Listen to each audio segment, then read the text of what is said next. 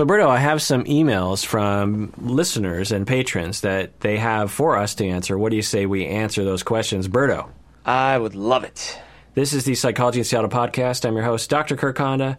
I'm a therapist and a professor. Who are you, Umberto? My name is Umberto Castañeda, and I repair broken elevator buttons. This first email is from upper-tier patron Kathleen. She always has great questions for us, very short questions. If you could change 3 things about this country, what would you change, Berto? 3 things. Oh, yeah. Okay, well, I wouldn't have known to say this one before recent times, but I would probably make it, reduce the power of the executive branch. That is one thing I would change. The second thing is I would make it a hell of a lot more modern, easy, and robust to vote. And the third thing is I would carve out 30% of our land and make a new country and invite some people to move to it. No, but Pacifica, man, Pacifica. Pacifica, yeah. No, but without doing that, actually, the other thing I would change is I would have a greater emphasis on teaching, on like the kind of education that happens in the lower grades and the middle grades, on teaching logic and critical reasoning. So interesting. So that's my number one education program on how to think critically and rationally, and understand science. Now, I think I got an email from someone recently saying that they are a teacher and they do teach critical thinking, which I recognize, and I always say that whenever I rail against our education system, I will always try to say, I know there are programs out there, there are teachers who are doing good work, but clearly, on average, we are not doing enough. Number 2 is education program regarding attachment theory. I think our listeners wouldn't be surprised on that one. Universally, when people learn about attachment theory, when people become a patron of the podcast and listen to my, 10, 15-hour deep dive on attachment theory, and it's mind-blowing. And it's not my deep dive that's mind-blowing. It's the theory that's mind-blowing. The way it's taught in schools is so shallow. When you really internalize what is what they're talking about, evolutionary psychology-wise, all that kind of stuff, it really tells you why your life has sucked occasionally in relationships. Wow. And at work, and all these kinds of things. It's really mind-blowing. Number 3 is 1,000 times more funding in mental health services, which would be, 3% of the military budget and the police budget. So, there are we have people in our country who are middle class. I mean, I'm not even talking about poor people. I'm not talking about disadvantaged. I'm talking about privileged, white, middle-class Americans who cannot find a good therapist. They can't find the right therapist for them. That is a crime. It's like, what? And a big part of that is funding. Then Kathleen also asks, what is the one thing you would do if you weren't afraid of anything? Berto, what would you do? Yeah, this is a really interesting one. So on the one hand, you would think, well, if I'm not afraid of anything, I would go to Mars. Maybe. You can't go to Mars because that's not an option. Well, or go to the moon or something. I guess I can't be an astronaut. So if it's something that I would have to be able to do and not be afraid of it, it really would come down to I would probably quit my job. I would quit my job because, elevators are becoming more and more important. It's true.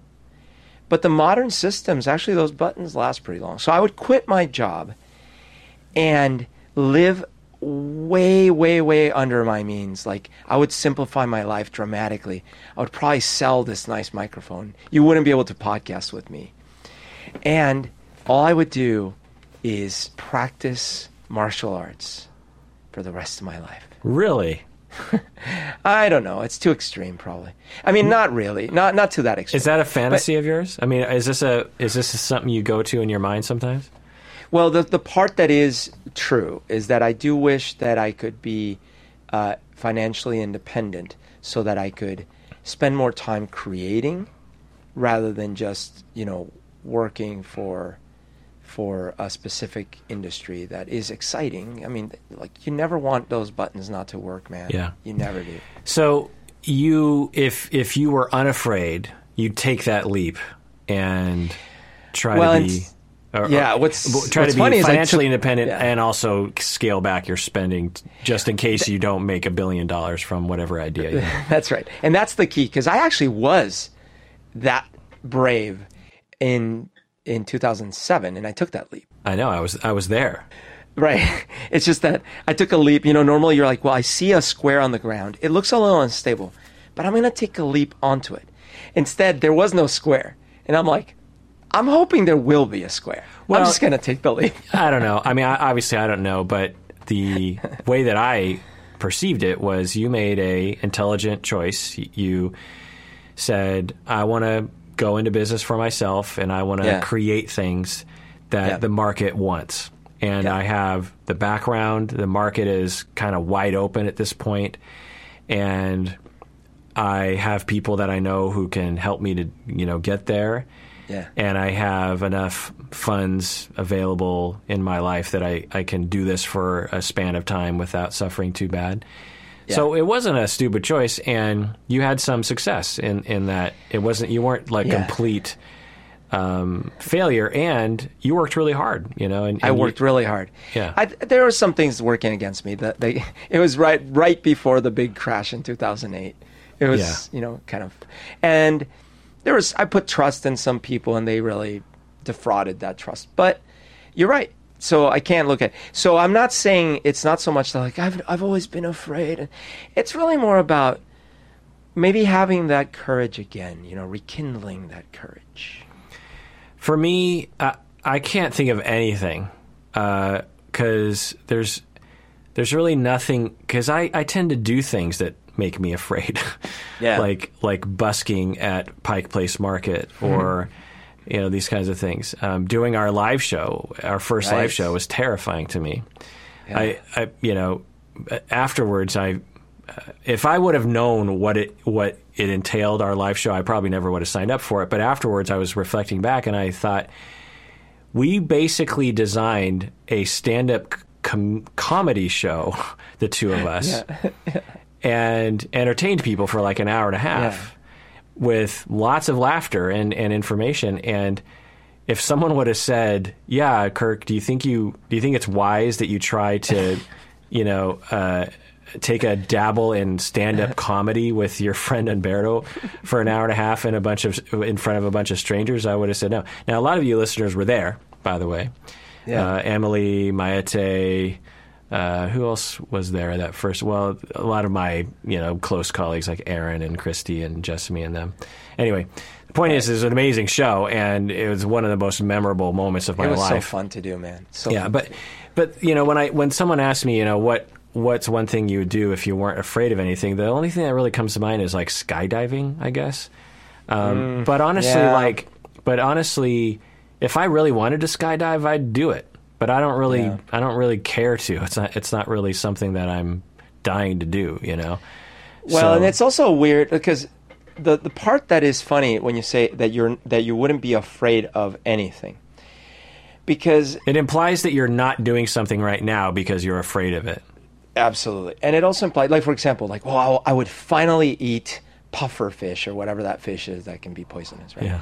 It's like, well, I mean, I guess you could call it being afraid. It's just I just don't want to get sick and die. Yeah, right. I think you and I are not those kinds of people. Like, we don't shy away from things because of fear, right?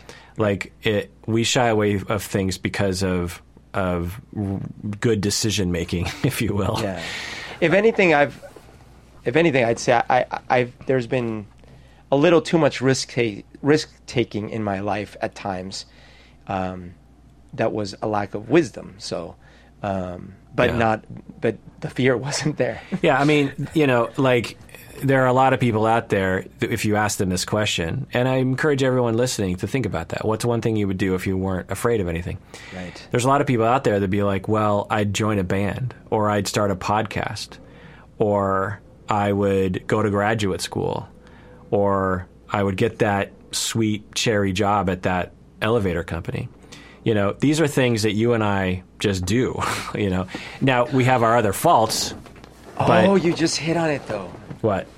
All right. Well, because you would probably point this out to me. All right. I'll finish my CD.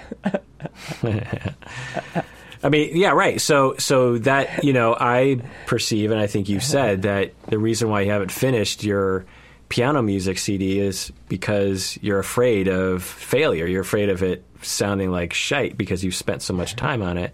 Yeah. But it's like, don't be afraid. Just you don't want to die with that thing still on a master tape somewhere. Anonymous patron asked a number of questions here that I thought I would ask you, Berto. New ideas on what to teach elementary school kids in music. So This anonymous patron has a lot of music questions. So what would you teach elementary school kids? So, third graders, fourth graders in music. What would you do, Berto?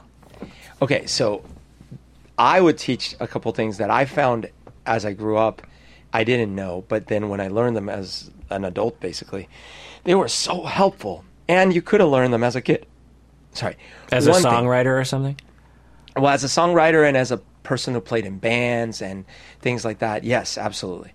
So one of them is, as a kid, and I think maybe this is different, you might go to some schools that do this in general. But if you think about it, a lot of times parents put their kids in piano lessons or violin lessons and things like this. And what they learn is they learn that instrument and they learn to sight read, and it's all very valuable. And if they start early enough, oh man, they got the skills, right? No question about it. But what's funny is that a lot of times I see they don't learn like the meta story, like what's going on here. They just know like the particulars of that instrument and the notes on the paper. But even easier to learn is like some basic chord sequences, and the idea of chords in the first place. And that was something like when I was taking piano lessons in high school, we didn't get to chords like forever. It was when I got music theory that I started learning chords. But even then, it was like classical music theory. So the concept of chords was all about voice leading and how do you arrange the notes. But there's so many tools that if you like study the Beatles on your own, you'll learn them implicitly, right? But you can give these things to kids. So you can be like, here, we're going to give you some general tools, how to write basic little songs. There's a thing called the one chord, and it sounds like this. It's major. And then you teach them like these little basic building blocks. And forget about the difficulty of playing the instrument. Just give them a one-button press for the chord. That's one thing. And then the second thing that I also found really useful, but I didn't learn it as a kid, is rhythm. Just how to have rhythm. And that means, like, forget the particulars of playing the instrument. You could clap, you could just hit a table, whatever it is, but just learn different rhythms. I happen to have good rhythm naturally somehow, but I never really knew about rhythms until I was in college, Yeah. So anyways, those are two things I would... Yeah, I have a similar thing, but the main thing that I was thinking was just have fun with music. And you pointed out the way we typically will teach music to kids, which is lessons, which is essentially like the most boring version of learning music. Yeah. For me today, with a ruler, ta ta ta. Yeah, for me today, I wouldn't want to do that as an adult. Take like lessons. Now there's beauty in that, and some people love it, but the average person, including children, they just want to have fun. They just want to get into it and like make noise and express themselves. And I know that music teachers do this. I remember doing this a little bit when I was a kid in music classes, but a lot of it was that theory stuff, and it was just boring. Music therapists out there, I know you're out there.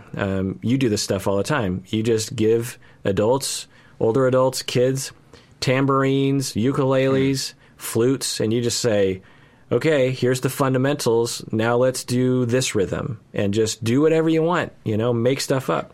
Right. And to see people thrive in that space is just wonderful. And then you build on that, right? You say, okay, well, now that we've messed around with these, everyone has taken a turn on these 10 different instruments. Now I'm going to teach you how to write a song. and you do that, and maybe you just write a song with a drum, like gut gut gut gut gut gut gut gut gut. I love bananas, gut gut gut gut gut gut gut. I love strawberries too, gut gut gut gut. Like just you just hit it on the head. That's I guess actually that's my new number one. Forget everything else. They don't teach you how to songwrite. Dead space, Berto. Well, you didn't react to my statement. I don't know what you're saying. What were you saying? They don't teach you how to songwrite. Oh, So I thought you meant, my idea is they don't teach you how to teach songwriting. Literally, like, my idea is to not teach people to songwrite. Oh, I see. No. What I mean is, if you think about it, you learn how to play the piano. That's not an idea. Yeah. That was your point. That wasn't your idea. Your point was they don't teach you songwriting. Well, because I got it because you were just talking about how and now we're gonna write this song and stuff. And then I just realized that was missing. Yeah. You don't get taught how to write a song. Right. And, this is common for, at least when we were growing up, the way education is. It's about getting in line, doing what you're told, and don't express yourself, Yeah. Because when kids express themselves, then God knows what's going to happen. And there are certain fundamentals that you have to learn. Mm-hmm. And so it just falls in line. Next question from an anonymous patron. How to stop self-sabotage as a musician? How to stop self-sabotage.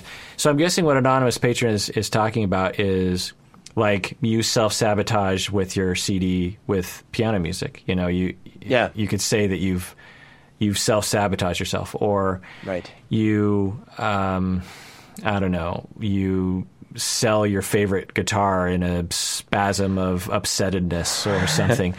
Well, or you've pointed this out before, like when we were working on our album, the Missionary album, I would often want to rewrite a part or rewrite the song again, or kind of revisit over and over. And some of that is fine. It's, you're editing, you're improving and stuff. But I think you had pointed out to me a few times that sometimes you need to be okay with moving on to the next thing. Right. And that can be another way to sabotage yourself, both in songwriting and in other kinds of art, where you're just never done with the thing. Right. And you just keep going with it. So how do you stop that, Berto? I have found one tool, which is actually be less precious about everything. Because when you're starting out, and I say starting out, but really most of my adult life, you have this concept of I'm going to write that hit single. This is going to be the ticket, the golden ticket. And so every song you approach it like that. Now, from the one hand, that's great, because then you're hopefully going to be making better quality songs because you're really putting your all into it. But the flip side of it is you're putting so much weight on that one song. And this can be a roadblock for when you're writing a book or when you're doing any sort of productive work in general, is that if you make it too precious, then, oh my gosh, you're scared to touch it or even work on it, because what if it's not living up to the glorious dream you have of it? Whereas if it's okay, well, here's another song. I'm going to finish it. And then, and here's another song, or here's another chapter, or here's another thing and they're fine. I don't mean don't put emphasis into it or don't be meticulous and detail oriented, but just don't treat everything like it's your masterpiece and people will bow. Yeah. And this is good advice for any creative person. You're writing your book. It's a similar thing. It's what if my novel isn't as, Pulitzer Prize worthy as I was hoping it would be? And it's well, if every writer thought that, there'd be nothing written down. So my advice to people who self-sabotage as a musician is just do it. That's kind of what Berto's saying, but a different version. And when I say just do it, I mean just stop thinking. You're on this planet once, and like I said to Berto, do you want to die with this CD on master tape? You people out there, you get one chance on this planet. Do you want to die having been well, I always wanted to do it, but I don't want, you, all of us right now listening, and me and Berto included, in 100 years, we're all dead. All of us are dead, buried under the ground. cremated, lost at sea, something. Living forever as an AI, right? We're gone, and in another 100 years, anyone who remembered us, also dead and gone. No one will remember us. Nothing will matter. So what are you waiting for? Like, that's the way I always think about this stuff. It's just like, if I have one life on this planet, I'm going to fucking entertain myself. Like, this is going to be my life, and I'm not going to make it anyone else's life. And if that means making a lot of mistakes, which I have done, then that's what it means. Because worst case scenario, in 200 years, whether I made a brilliant piece of art or completely messed it up, no one will remember or remember the people who remembered. So just do it. The other thing is do it because you love it as a musician. A lot of people will want to get into music for other sorts of reasons. And the thing that I found, and this is true for you, Berto, that I observe in you, is if you love something enough, you just do it. People will say, I never had the time to learn piano. I never had the time to learn, guitar. Neither did I. It's not like I was, just given years of free time. I didn't have time either, but I loved music and still do. Like, on my left is my guitar. On my right is my keyboard. And, the other day I was just like, I want to learn how to play Say Yes by Elliott Smith. And I sat down and learned it. It's not like I had extra time. There's always things hanging over my head. So the thing that I'll say is find what you love and do that. Don't do things that you think you're supposed to do. If you think you're supposed to be like the next EDM star because that's the sort of music you like, but your heart isn't into it, you're not going to do it. Whereas if you just like playing in a cover band as a second-rate drummer, then do that. Do what you love. Don't do anything else. The other thing is do not get bogged down in gear.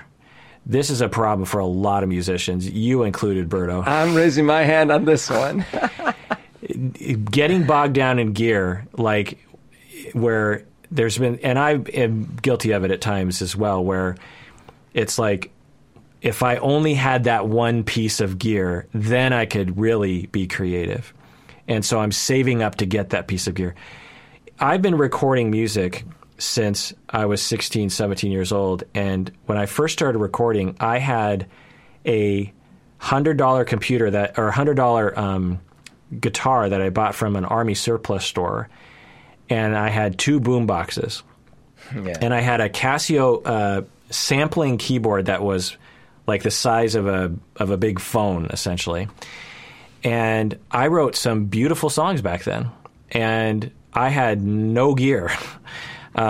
Everyone has a billion times more gear on their iPhone right now. So you don't need the gear. Now, gear can help, but don't wait. Just create. The other thing is work with other people. Because for me, my best moments in music have been working with other people. Yeah. There's something about... I'd say that one, yeah. There's something about, like, it's greater than the sum of its parts. Like, when you bring people together, it gives it energy and more creativity and motivation and a responsibility to the team. If it's just you're like, well, I got other things to do. If people depend on you, you got to show up to band practice, that kind of thing. Yeah. And I'd add to that to say, don't sell yourself short, meaning find people that are not only willing to play with you, that you want to play with, but actually people that are better than you at some stuff, or, that you complement each other. Don't just find people that are sort of like willing to go along with it, because that won't push you. As an example, I think like when you and I were playing together, it really pushed me because you weren't just like some like for-hire guitarist that joined my band and you're kind of like rolling your eyes as you're playing my music, and you were in it. You were writing your own songs too, and we're both like playing each other's songs, and we liked figuring out what harmonies we were going to do, and then we recorded that CD, and that really pushed me. I don't think, in fact, I know I wouldn't have had an album done if it had been just me. You would have, but I wouldn't have. And that was really important. But it was not just that I was doing it with someone else. I was doing it with someone else that was that I could learn from, not just someone that I could tell what to do. I will say those are rare relationships. I've had, just 3 or 4 relationships like the one you and I had. It's hard to find people who are similarly sort of motivated and matched up for that. The last advice I have to combat self-sabotage is find your voice. So for me, I didn't really know what my voice was when I first started working in music. I wanted to be famous when I was a teenager. And so I was looking to figure out what was popular and what I could do within popular music. And at times that was okay, and other times it was disastrous, particularly when we went into the grunge years, which my voice is not geared towards grunge music. But there's a whole couple of years of songs that I wrote during that time that are just awful. They're terrible songs, and I thought they were good. And I was basically trying to write Pearl Jam songs or Nirvana songs. Sure. My Smashing Pumpkins style songs were actually okay, but my Pearl Jam and Nirvana songs, particularly my Pearl Jam songs, were terrible. And later on, actually when I discovered Elliott Smith in the mid-'90s, was when I was like, oh, wait, so I can be soft and subtle and along those lines, like, oh, okay, I think I'll do that. Or like stuff like The Strokes is more kind of subtle as well. Anyway, the point is that when you find your voice, one, you just feel more in the groove. But two, you don't feel like you're grading up against a style that you're trying to be that isn't really you. And just be yourself. And if people don't like it, screw them. But they probably will. If you find who you are as a musician or an artist of any kind, and you do that because it's in your bones and it fits who you are and your personality, then people will like it a lot more than if you're trying to act like something else. Yeah, I think finding your voice is super important. There's no question about it. Mickey Mouse, be quiet. No, but listen, in all seriousness, I think, well, and you can, like, the voice part, it can apply in different ways. For example, you may find that what you're really good at and what you enjoy doing is writing very poppy songs for other people to sing or something. Like, there are people that's their talent. They come up with, they get paid. Most of us are like, oh, maybe I could write a song that could maybe someday be a hit single. These people write hit singles for breakfast. And they get paid because it's a guarantee. Like, hey, listen, we have a movie coming out. In that movie, there needs to be a song in the middle of the movie that's got to sound like an absolute pop single. We need you to write it. Oh, sure, yeah, I charge the standard amount because that's what I do. That's my voice. And that's what they do. So your voice doesn't have to be like a Bob Dylan voice or this and that. And it doesn't even have to be that you are the best guitarist or the best pianist.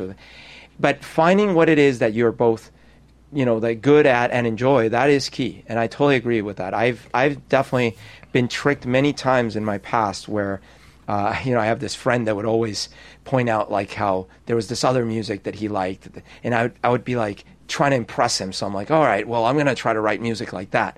Man, that never works out. Never works out. So yeah, I think couldn't agree more. Try to find your voice. Last question from anonymous patron along these lines is, anything interesting new about the music scene where you live? Berto, what do you think?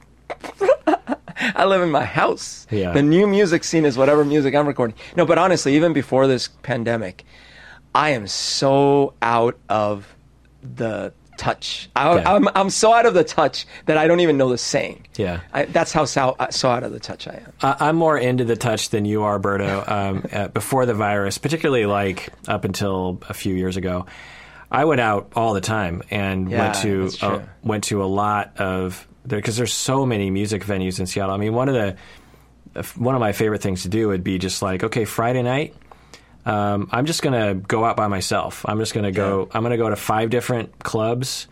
I'm going to go to Crocodile, Rendezvous, all the different places in Belltown, or I'm going to go on Capitol Hill or whatever.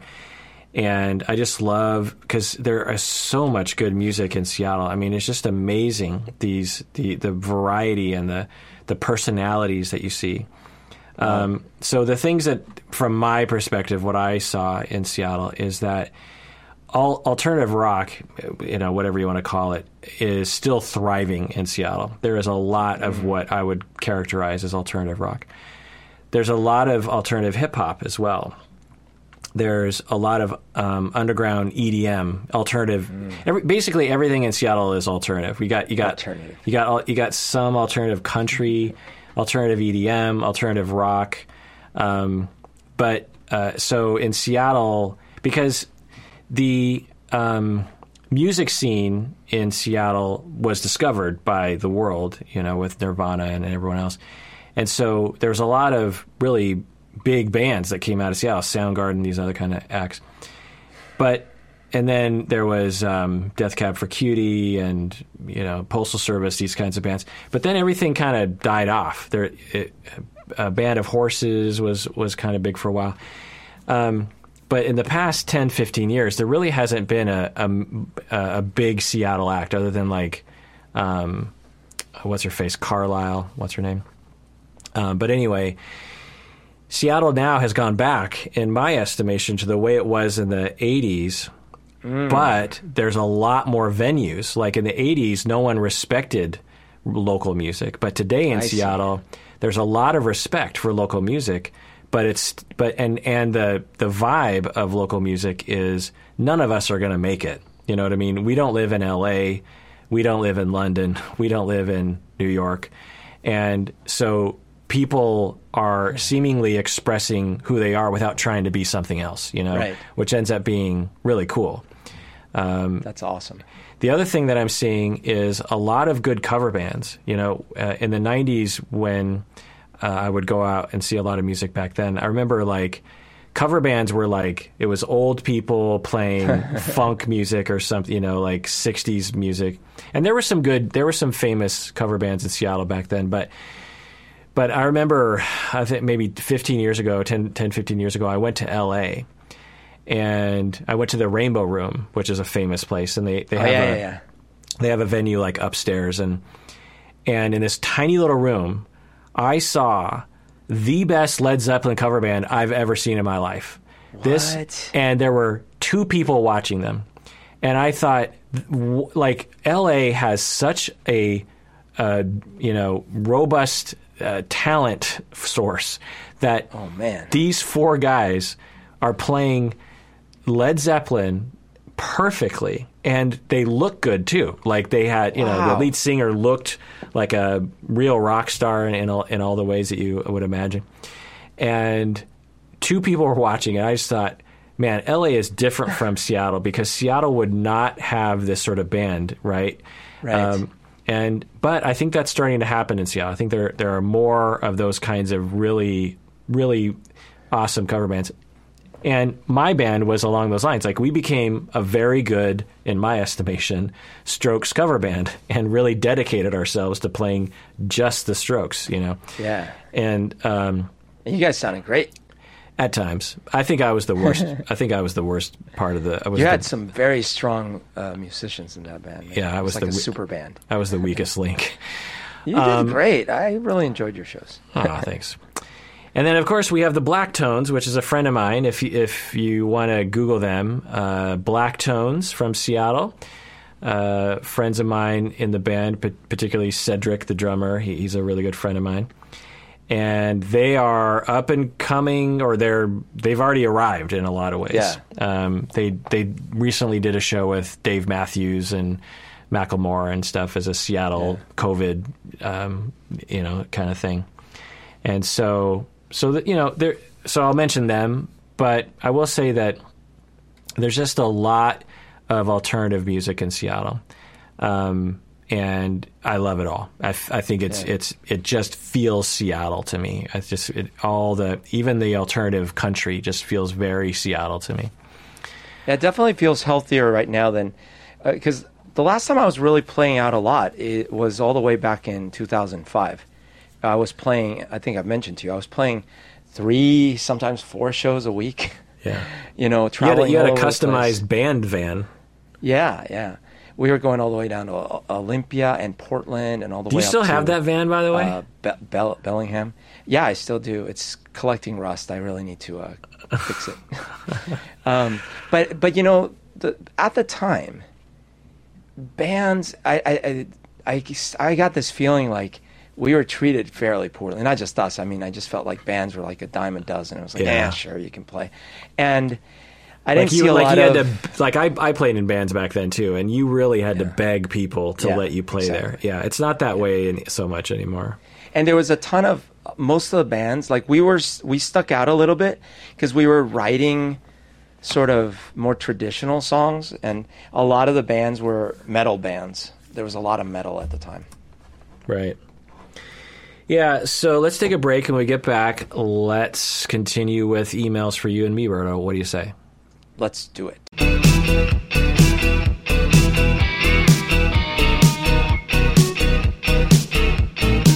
All right, Berto, if an early 90s grunge band were to ask everyone to become a patron of the podcast, what would that sound like? An early 90s grunge band. Okay, it'd be like, so, thank you for, like, listening to us or whatever. But, I don't know, man. Like, if you feel like it, you could become a patron, but I don't want to tell you what to do because, like, you know, F the system. So actually, you probably don't want to do it. Honestly, we suck. You know, like, everything we do sucks. But that's life, man. Life just sucks. So, whatevs. But they say whatevs. They probably wouldn't say whatevs. No, that's a word. They would say whatever for sure. Whatever. Patron Elena from London, she says she asks us, what are our favorite podcasts? And of course, whenever we get asked this question, I always have to say, for you, Berto, maybe YouTube channels. YouTube channels. Oh, yes. Oh, my gosh. Well, so my tastes have changed a bit in the last bit of time. I will still mention Philip DeFranco, SXE Phil. For years, I listened to him constantly. Recently, not as much. Nothing he's doing differently. Just I've been into different things recently. So I've been watching a ton of videos on writing and how to write and how to create characters and how to create story. A ton of channels that are, some of them are actual writers, some of them are like agents, like literary agents, and some of them are teachers, like they teach in famous universities in California and stuff like this. Just I'm addicted to those. And the other stuff that is sort of evergreen for me is anything that's math or science related. So, 60 Symbols is a constant channel for me. There's one that is, what's it called? Oh man, I'm spacing, but it's Veritasium. Yeah, Veritasium. Yeah, that one's really good. Yeah, I love that. And then I really love watching debates for some reason. Well, you could probably imagine because I like talking, and so I like hearing people talk. But I love debates on religion, debates on economics and stuff like this. For a while, I was really addicted to listening to all of the Bible analysis, the Jordan Peterson Bible analysis, because I was just like, I just wanted to hear what all the connections he was making, because in spite of how I feel about it and how I feel about him, like he's very literary about that aspect. So, of course, he had some health problems and stuff, so he hasn't been posting anything in quite a while. Jordan Peterson? Jordan Peterson, yeah. He has health problems? Oh, yeah. He was addicted to benzos, I guess, or whatever. And he really nearly died. He had to go to Russia for some detox program, and he's been just recently came back into the he did a video with his daughter talking about it and stuff. Huh. Like that. Yeah. I didn't know that. His wife was sick too, wasn't his wife sick or something? Anyway. Oh yeah, his wife. That's kind of one of the reasons he got into these problems, is because he was dealing with his wife's illness and getting really depressed and all these kinds of things. Yeah, it's really interesting because, well, anyway, so there's that. And then I always like listening to some news stuff like the Young Turks and David Pakman show, Rachel Maddow, those kinds of things. For me, I actually will provide podcasts, which are available on your phone, right?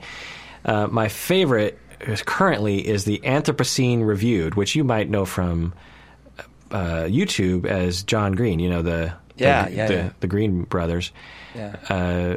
And this is just amazing podcasting. Essentially what he does is, and it's scripted, but he reads it very fluidly. It's not just him rambling like you and me. He writes, because he's an excellent writer, and he writes this all out, and he always reviews 2 things every episode. And it's like, 20 minutes episode. So he's like Yelp reviewing things in society. Like he'll review hot dogs or politics or the ozone layer or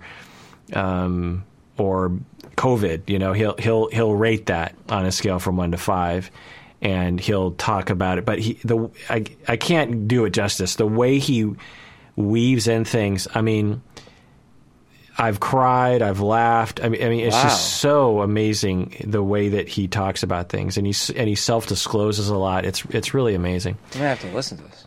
Yeah, Anthropocene Reviewed, highly recommend.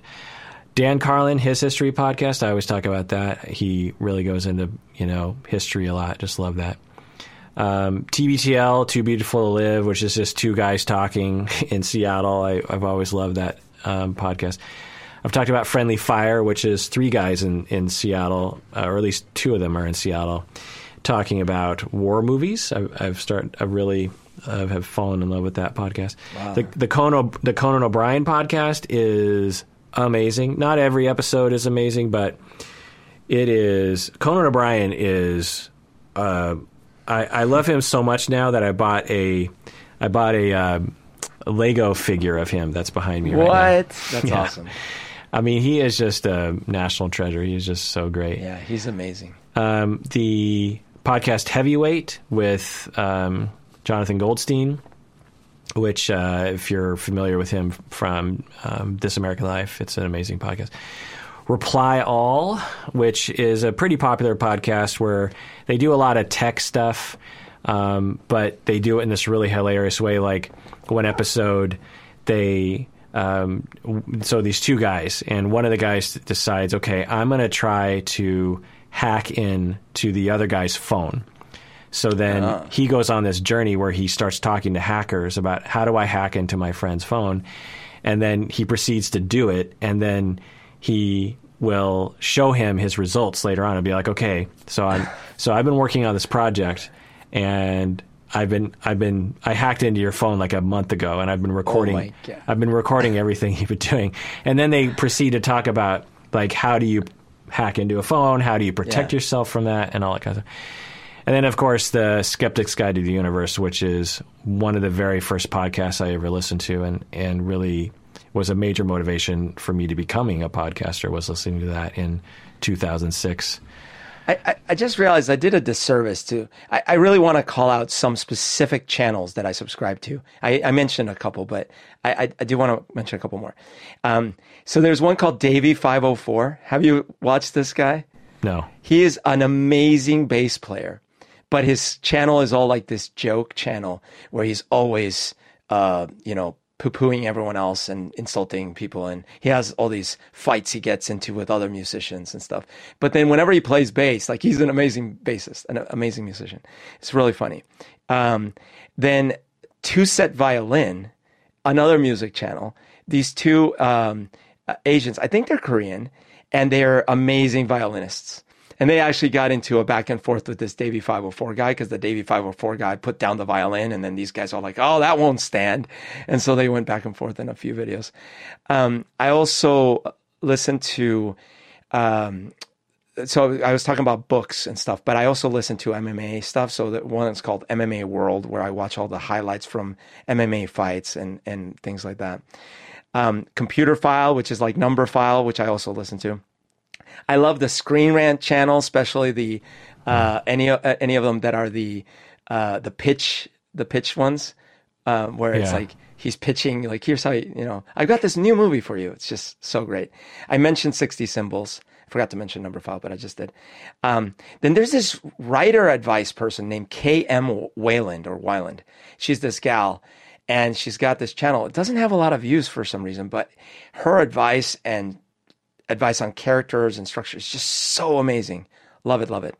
And last couple, there's one called Dr. Mix. Have you seen this one? Yeah. I love Dr. Mix. I think you might have been the one who pointed me to it. Yeah, because you sent me a couple things. I think he's like maybe Dutch or German or something, and he is a master studio music producer, and he's got a wonderful personality. And he'll I might have sent you this one where he recreated the Knight Rider theme song.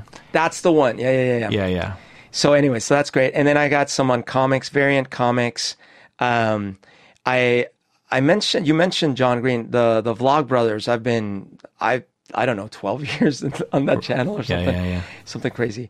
So yeah, and then I have some vegan stuff and whatnot, but I didn't realize just how many subscriptions I have. I've got too many subscriptions. I was just looking at my YouTube, just curious too. I have like hundreds of subscriptions on YouTube. It's crazy.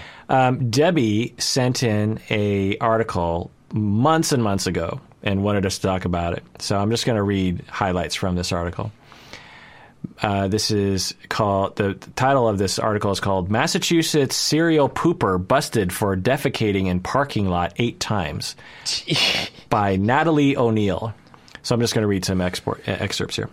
A Massachusetts woman was busted for allegedly turning a store parking lot into her own personal potty, pooping there a staggering 8 times in roughly a month. Dubbed the parking lot pooper, Andrea Grosser, 51, of Ashland, was allegedly caught dropping trow near the Natick outdoor store. Quote, at first, workers thought it was an animal, but then they noticed toilet paper and other wipes. When confronted, she told the officer she had irritable bowel syndrome and was on her way to her job as a nanny. The cop pointed out that there were plenty of public restrooms nearby. The officer also called her employer, who confirmed she could have just pooped at their house, so where she was nannying. She was charged with wanton destruction of property and released without bail. Berto, what do you think about this story? Wow. Well, I mean, I guess it's the repeat part that, because, there are people with IBS, and that can be a real emergency. Although I would imagine you would try to find a more hidden place or something. But man, I know what it feels like when you gotta go. Has that ever happened to you before? Oh yeah, absolutely. Like I think I've told this story. Like we've said before, I'm sure I've told this story. I was in high school and I had a cross country match. It was a 3-mile run. And it was like, right after school or whatever. Oh, God. And so I decided that it was a great idea to go to the 7-Eleven and buy a 12-inch hoagie sandwich basically an hour before the run. And I ate this humongous, again, 12-inch with like the salamis and the cheeses and the sauce that was slightly spicy and stuff. And I just crammed this whole thing down my gullet. And then I started running. Oh my God, dude. I think I ran probably 250 yards and my stomach all of a sudden started going. And I was like, oh God, I gotta go right now. And when you're running, you're wearing these teeny little shorts and stuff. So I'm like, I'm screwed. Like, what am I gonna do? I mean, I feel like I need to go literally the second. So what I did is I dashed off the route. Everyone's running. We're just at the start of the race. So everyone's going super fast and everyone's together. And I dart off to the side and like my teammates are like, where are you going? I'm like, I got to do something. And I go into the bushes up the hill as far as I could get, just in the middle of the bushes. And I crouched down and I just got to let it all go. And it was so bad. And I had to sit there. I was stuck.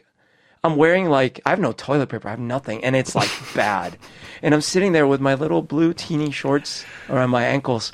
And I'm like, dude, sock. In the bushes. Dude, and sock. I'm like, what? I should have thought of the socks, dude. And I'm sitting there. I'm like, what am I going to do? So what I ended up doing is we were luckily running around a lake when everyone had passed and I waited. But I probably waited there, honestly, like half an hour or something. Or I don't know. It felt like half an hour. It was probably 10 minutes. But I crept as quickly as I could down the bushes and made a dash for the lake. And I just went into the lake. And I just was in the lake for like 10 minutes. With all your clothes? Yeah, well, with my running gear, you know. Were your shorts at your knees or were they up? No, I mean I pulled them up, so I'm sure they got soiled in the process, and it was What'd you tell people when you got to the finish line? Oh, where were you? What happened to you? I'm like, oh, I just didn't feel good. I had to jump into the lake. I felt it was heat exhaustion, and luckily no one, maybe someone knew, but no one was like, "What are you talking about, Mr. Poopy Pants?" Oh God, that's great. Oh, it was so embarrassing. So this is a thing, and Debbie, I think, sent this in because there are a lot of these stories of people who will repeatedly poop in public and get caught. There was a principal a couple years ago who got caught pooping at a rival school's track because he would run around the other school's track in the morning before school. Oh my gosh. I think every day, not just every once in a while, every day. Oh my God. He would go number 2, like, on the field somewhere. And that's all sorts of wrong. So there's all these questions as to like, well, why is this? And the answer I'll say, the short answer is it's impossible to know without assessing them. And I obviously, well, not obviously, but I don't specialize at this kind of client, so I don't really know, and I haven't looked up the research. But I will say that there are things that come to mind that are speculative, is that they get a physical and or emotional pleasure from pooping in public. And this is somewhat normal in that it just feels good to poop, right? I mean, let's all admit it. It's like, when it makes sense that we would have an emotional evolutionary thing of you have buildup and it feels bad. Get it out. And then when you get it out, your brain rewards you with all these endorphins of like, good job, you just did something you're supposed to do. In the same way that when you eat something, you also get a euphoric feeling as well. Can you imagine if pooping felt as good as having an orgasm? I think for some people it does. And that's my point, is like for some people, I think it feels so good that they... Oh, here it comes. Oh, yeah. And as with sexual activity, some people have fetishes about doing it in public. And so, almost getting caught or the exhibitionist nature of it. Yeah. And so I think it is definitely possible that some of these people have a condition, a fetish of getting sexual pleasure or something like that. Another possibility is that these people have issues with their personality, maybe passive-aggressive personality, and they feel a compulsion to get back at other people in a pathological manner, which can manifest in a lot of behaviors, including taking a crap in someone's yard. You know what I mean? Wow. Yeah. For sure. I mean, there are people that do all sorts of things passively as a way of getting, a lot of people have aggression going on, and if you don't feel like you can express that in a healthy way, then, you'll do it in a hidden way. And of the million different hidden ways you can express aggression, pooping is one. Another possibility is that for some people, they might only be able to go in certain situations. In the same way that some people might only be able to go number 2 in their own house and in their own toilet. Yeah. Some people might only be able to go in nature because your body might just sort of associate. If you start a habit of going to the bathroom every day at 7:30 when you're at this particular spot, then your body might just be like, well, this is where we go. Because your body doesn't know it's wrong and against the law. It's just like, well, this is where we go. Right. And the person might at home be trying to go, but then they're just like, it's not happening. I have to go on my run to kind of jog it loose, if you will. And there you go. Another possibility is that some people just have actual beef. They're just angry in that passive aggressive way. Another is mental illness. I mean, you could be psychotic. You could suffer from dementia, schizophrenia, and I've never heard of it before, but I could imagine psychosis manifesting in like, well, I have to go poop in this parking lot or else the aliens are going to get me, that kind of thing. Ooh, I so see. those are like the probes in my butt. Yeah, it's sort of different. So that is my speculation to that. And I find that a lot of people, when they talk about these stories in the news, there's a lot of bewilderment. It's like, well, why would someone do that? Is it just like bad behavior? I think a lot of people will frame it as if it's like littering. Like, how some people litter. It's like, oh, come on, you shouldn't people. litter in public. You should. But I think there's something more going on with some of these people. Upper tier patron Kathleen always has great questions for us, and she asks, after waking up your phone, she has a hypothetical. After waking up, your phone sends you an alert that due to a massive meteorite, the world is going to end in 12 hours. What do you do? So you wake up in the morning, your phone sends you like an Amber Alert.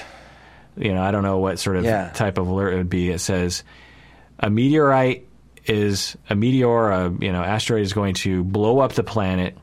You got 12 hours. What do you do, Berto?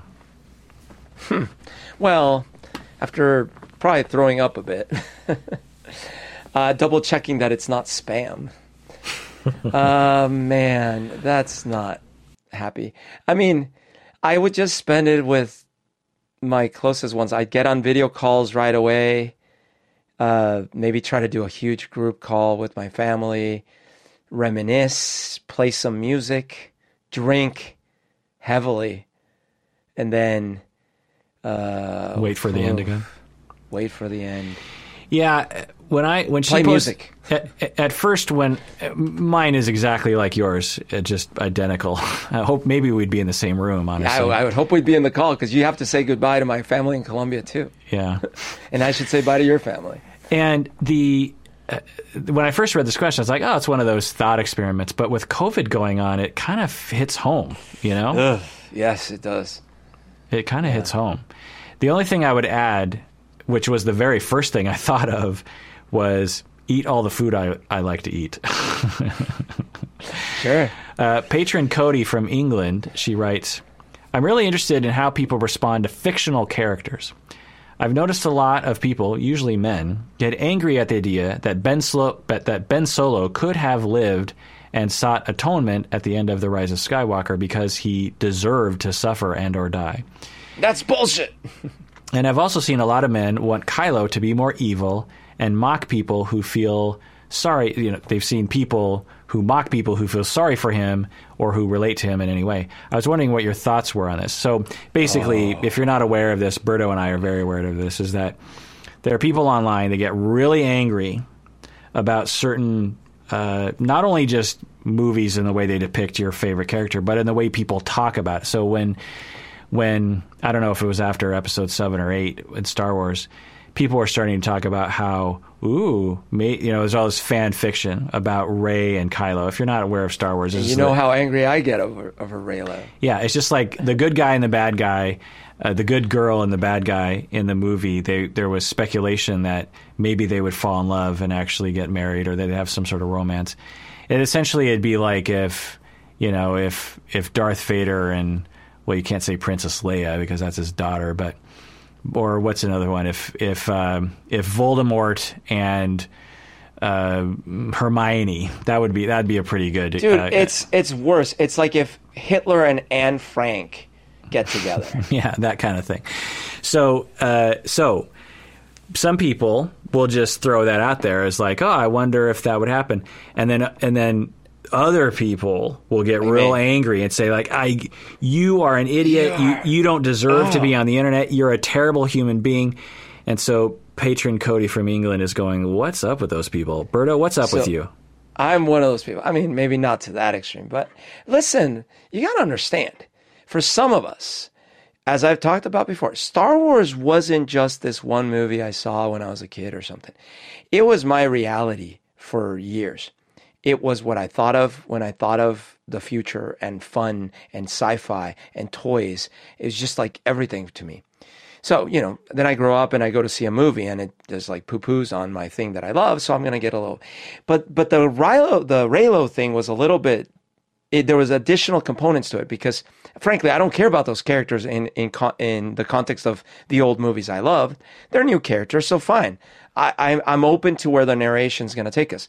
What I was so upset about was that the place that people would go to is like, oh, of course, this strong, independent woman should fall for this mass murdering, misogya and like organismistic, like nihilistic monster. So I think most people would, relate on some level, not maybe to this specific, but why so angry? That's what she's asking. Is just like, people are just talking on the internet. Like, why? Like, that there's a lot of dudes on the internet that will go ballistic. Yeah. Like, they might dox someone because of this sort of thing. Okay, that is an extreme. I will agree. I think because those folk don't have a lot of things that are maybe as real feeling. And so these things feel like the most real things. And so they put the kind of energy into these causes that at different times they might have put into fighting a war for freedom. Because if you think about it, they're probably the same age range of the types of people that would have fought in the wars. So when you watch Hamilton or read about the founding fathers, you're like, man, they're like, oh, we're going to liberate our country and we're going to stand up to these British people. That's how angry they were. They were going crazy. It's just that they were doing it for something that in retrospect, we're like, well, that's a worthy cause. But in this case, these people don't have those worthy causes, and instead they still have these intense inner feelings about like fighting for something. And so then this becomes their reality, and they're like, oh, I will die on a hill if you do this to my beloved Kylo, which I don't even care about because these movies are garbage. That is as good as answer as any, and I will stand by it as a speculation. Now, I will say that I can kind of relate because when I saw Episode 9, The Rise of Skywalker, I felt like one of those dudes, man. I was just disgusted with what I was watching, and I was in the minority. Like even with you, Berto, I were even further off the I mean, pretty much maybe 25 minutes into the movie, I was like, this movie is one of the dumbest things I've ever seen, and it just got dumber and dumber and dumber in my eyes. Patron Garby from Canada, she writes, I have a question for Berto. I recently heard on one of your podcasts that Umberto moved to the United States when he was 15 years old. I moved from Brazil to Canada when I was 16, so I was interested to know what his experience was like. I was very shy all my life, but moving here at the age made me feel very isolated, like I was a weirdo. I was also bullied and ridiculed in high school because I didn't speak English. I'm 28 years old now, and I got over some of those feelings, but it was a very traumatic experience for me. What was it like for you, Berto? Oh, man, I am so sorry to hear that. That is really unfortunate. And it's like, I know it's stereotypical, but it's not the image I have of Canada. They seem so nice. Well, I have to say I actually got really lucky because, if anything, the environment that I was in Colombia was really heading in a wrong direction. For one thing, the violence that we were experiencing as a society was ridiculous, daily, constant, terrible. Second, I went to a school full of kind of entitled kids that were part of the elite. I wasn't one of them, but most of them were. And there was bullying at my school, and I saw like one of my classmates who was a bigger kid in our class, but 2 years older kids bullied him really badly, and for no reason that I could see, which is usually the case. I remember one time I had to basically at the end of the day, at the end of one of the semesters, run away constantly that afternoon because they were giving wedgies. They were handing wedgies out to kids, and I didn't want to get a freaking wedgie. So I was just like avoiding. When I moved up here, I was expecting Karate Kid, like I would move up here and essentially a gang of, 20-foot tall gringos would accost me constantly, and I would have to give them my lunch money because I had seen all the movies. I got lucky. I didn't. And I made friends really, really early that were good friends. I was in classes with people that on the surface should have bullied me. Like there was this one physics class I was in, although I guess it's a physics class, but they were one grade ahead of me, both of them in the football team.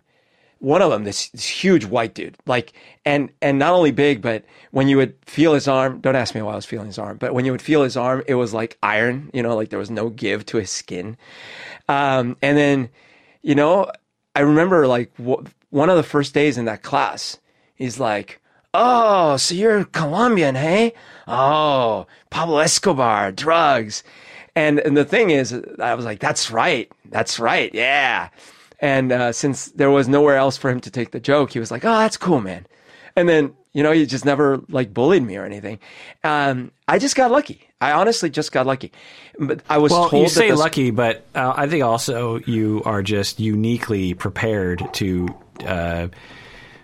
deal with bullies and to take the wind out of their sails. Yeah, I mean, if you had a shred of your social skill in that area, but particularly as you do now, I'm sure that you easily could have been bullied if you didn't have that skill. I don't know where you got that skill, but because I've seen people bully you as an adult, and you will easily just judo that stuff and take all the power out of it, and then it's just gone, and then you turn it around. That's a really good question. I don't know where I got it because it's not my dad, I don't think. Yeah, I don't know. Maybe it was circumstantial, like all the little inputs into my young system ended up giving me tools so you're right. It's not just luck. It's luck in that I had those tools, but I also wasn't look, if I had grown up in New York the whole time, I think it would have been really bad because as a child there, I was already experiencing, I was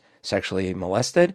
I was being bullied by a 7-year-old meaning a 2-year older kid in my school. Being bullied severely. I was thrown down a flight of stairs by this kid. Oh my God. Yeah. I was at an ice cream shop and some teenagers knocked ice cream off my hands and stuff. These were the experiences I was having. Oh, I was dropped off by the mom that was babysitting me, dropped me off upstairs, 2 floors upstairs into a different family's house without my dad knowing. Because years later when I was like, "Hey, do you remember that family with that one kid?" And he's like, "No." I'm like, "Oh, but I would get dropped off there." I was like, "Oh, I didn't know that." It was like, what? And that kid was 2 years older too. And he wasn't exactly bullying me, but he was sort of bullying me. He would tell me stuff that was higher than my age range and also weird things. He would be like, "Oh, where do you take girls at your school to go make out with them?" and stuff like that. And I was 5 and I'm like, "Wait, what are you talking?" Anyways, it's weird stuff was happening already. And that was at the age of 5. So I think if I had stayed in New York, my life would have turned out quite differently. When I went back to Colombia, even in spite of all the things, I had a lot of family around me. So things were fairly good in that sense. And then when I moved to Tacoma to live with my mom, in spite of it being apparently a dangerous area at the time, and my high school was known for bad things apparently, I overall had a really good experience. I got in with good friends, a lot of them Asian. And, I just... Yeah, I think another difference between you and Patron Garby is that you spoke English. Oh, and I spoke English, of course. Yeah. I did.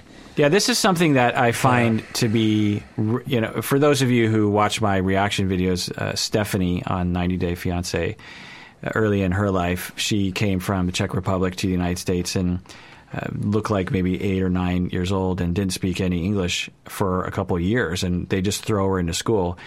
And I find this behavior to just be ridiculous. I mean, for kids to just move to another school in their city is traumatic. To move to another country and to not speak the language, I mean, what's the wisdom behind that? I'm sure they think, well, you just got to immerse the people into the language.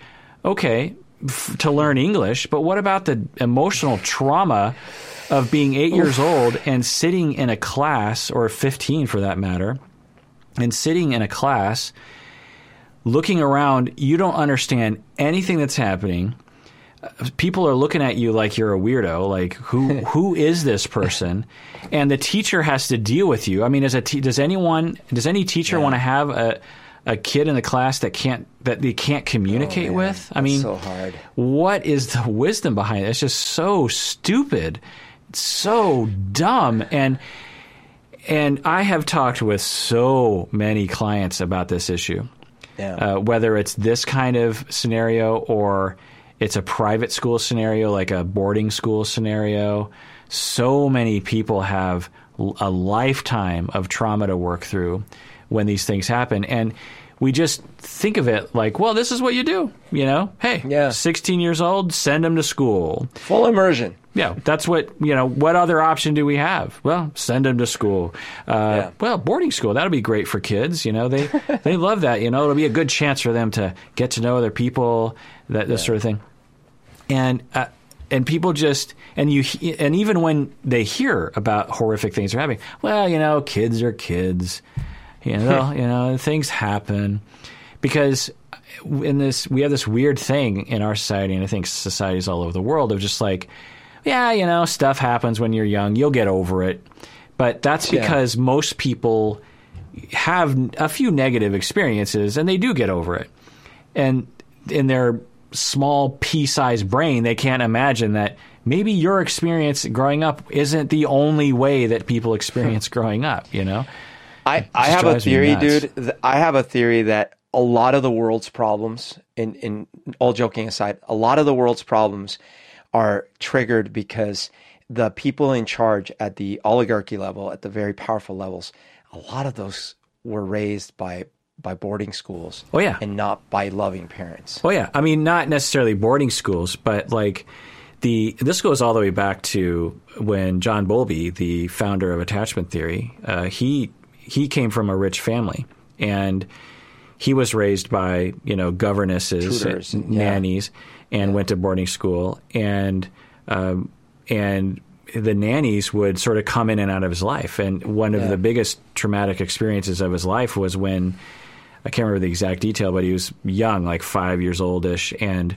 one of his nannies was fired or moved on in life or something, and he was completely devastated by that, because we consider high class to be nanny life.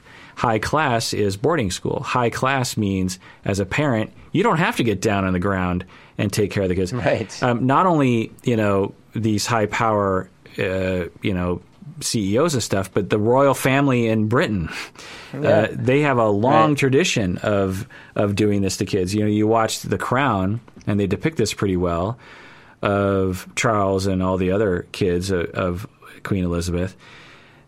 They are, barely seen and not heard as children. And because the Queen and King, they got stuff to do. They don't have time to play with children during the day. 100% agree. I mean, obviously not everyone, but it is a rampant problem. And ironically, if you're super poor and you can't get a job, you're at home with your kids all day. And guess who develops well? Those kinds of kids. Yeah. So you're playing with a rubber band, like right in the camera, like the way that Matthew McConaughey plays with that booger when he's in the Lincoln car. People that probably don't know what I'm talking about. It was very interesting. I was just like, is he trying to send me a message like I'm but a rubber band or something? All right, Berto, what's the final word? Well, I think that there's two things that come to mind. One is your circumstances when you are a child can trigger things like pooping in parking lots. It can trigger you having very bad experience because you got moved to a school where you don't speak the language. But if you can try to, in all that darkness, try to find something you love and try to do a lot of that, then you will probably be giving better to the world than it gave you. And that's kind of the best thing we can hope for. Beautiful. All right. Well, that does it for that episode of Psychology in Seattle, in which we answer your patron emails. Please take care of yourself because you deserve it.